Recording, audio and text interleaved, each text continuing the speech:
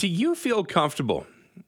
Let's say something happened with sexual misconduct, whether it was for you or somebody else in your office and you were witness to it. Do you feel comfortable reporting it? There's a survey that came out a little while back that said there's a lot of people that aren't comfortable, and especially women, those from our First Nations community are disabled. They skew very high when it comes to the fear and the stigma and the judgment and the trust when it comes to reporting sexual misconduct in the workplace.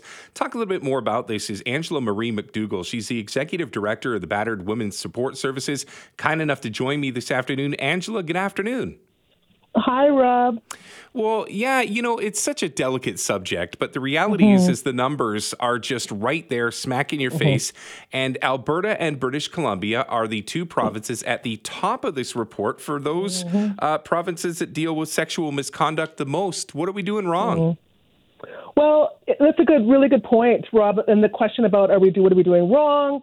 What we're talking about here is reporting, and self-reports can be a good thing. It can be a recognition that we've created a culture that is becoming more facilitates the ability for people to come forward and to share their experiences rather than keeping them quiet. Because we know that sexual harassment has been with us. Sexual harassment in the workplace has been with us for decades, maybe centuries, and that it's even built into the way that even labor laws and particularly for women, around being able to be pregnant, many things that have been built into the disadvantages around gender and age. And so when we have reports, I think it's highlighting that we have created the environment where people can make reports, and that means that BC, with the highest self-reports, is coming a long way to recognizing how endemic this problem is. That's a really interesting way to look at it. I appreciate you bringing that up. This StatsCan report from a little while back said there were two things that caught my surprise, that 1 out of 3 women didn't know how to identify what workplace sexual harassment was, and then 1 out of 3 women didn't know how to report workplace sexual harassment or a sexual assault. That number to me seems a little jarring. Well, it tells us just how sort of the many behaviors that are been normalized for a really long time, how much sexual harassment has just been a part of the everyday relationships of people, whether it's, in public, whether it's in private, whether it's in the workplace. It tells us how normalized these behaviors are. I mean, I even think about watching shows, television shows from the 70s, and how much sexual harassment was just, there all, as a part of the show, and it was just expected. So because it's been normalized, many of us don't necessarily have that definition of what is sexual harassment. What are we talking about? What are the behaviors that are examples of sexual harassment? And so this is always a good time for us to get aware of that because, again, a lot of this stuff has been normalized. We've been trying, Rob, for a long time, and I think this report is telling us that we're getting better at it, to make visible just how routine sexual harassment has been in the workplace. Even the notion of the Girl Friday, and there's so many things that we could look at the various examples that have been baked into the employment relationship, and it goes back to the idea when we're talking about women specifically that for so long women's public life was not to be in the workplace. Women's lives were primarily in the home. So entering into the public realm of a workplace then created a whole other layer of dynamics there, and sexual harassment was a big part of that because, Rob, we haven't had gender equity.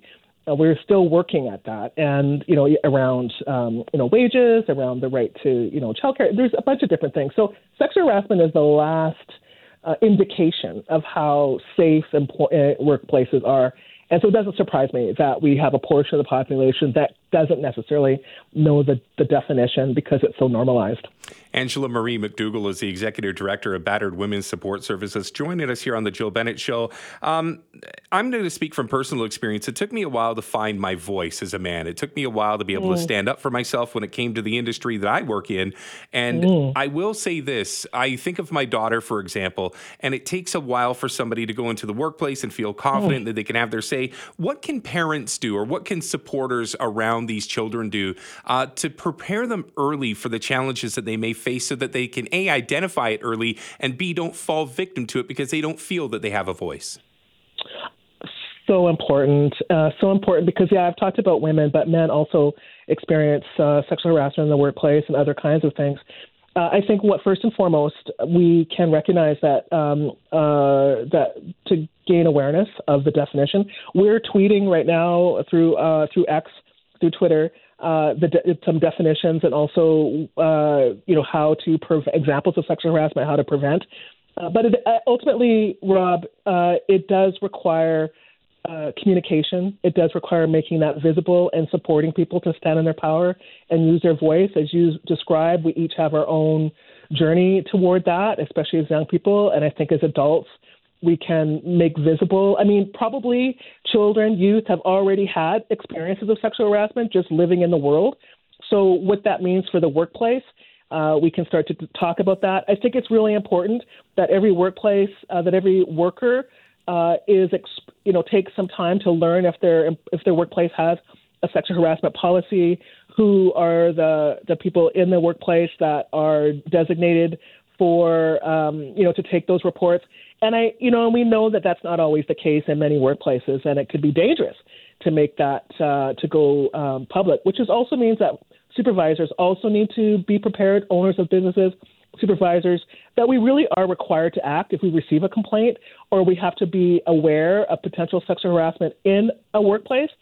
So, it is a responsibility for everybody in society. And so when this kind of research comes out and gives us the prevalence of sexual harassment, it's a reminder for us to look, literally in our workplaces and in our businesses, and to be able to, have a report card. How are we doing to have a healthy environment?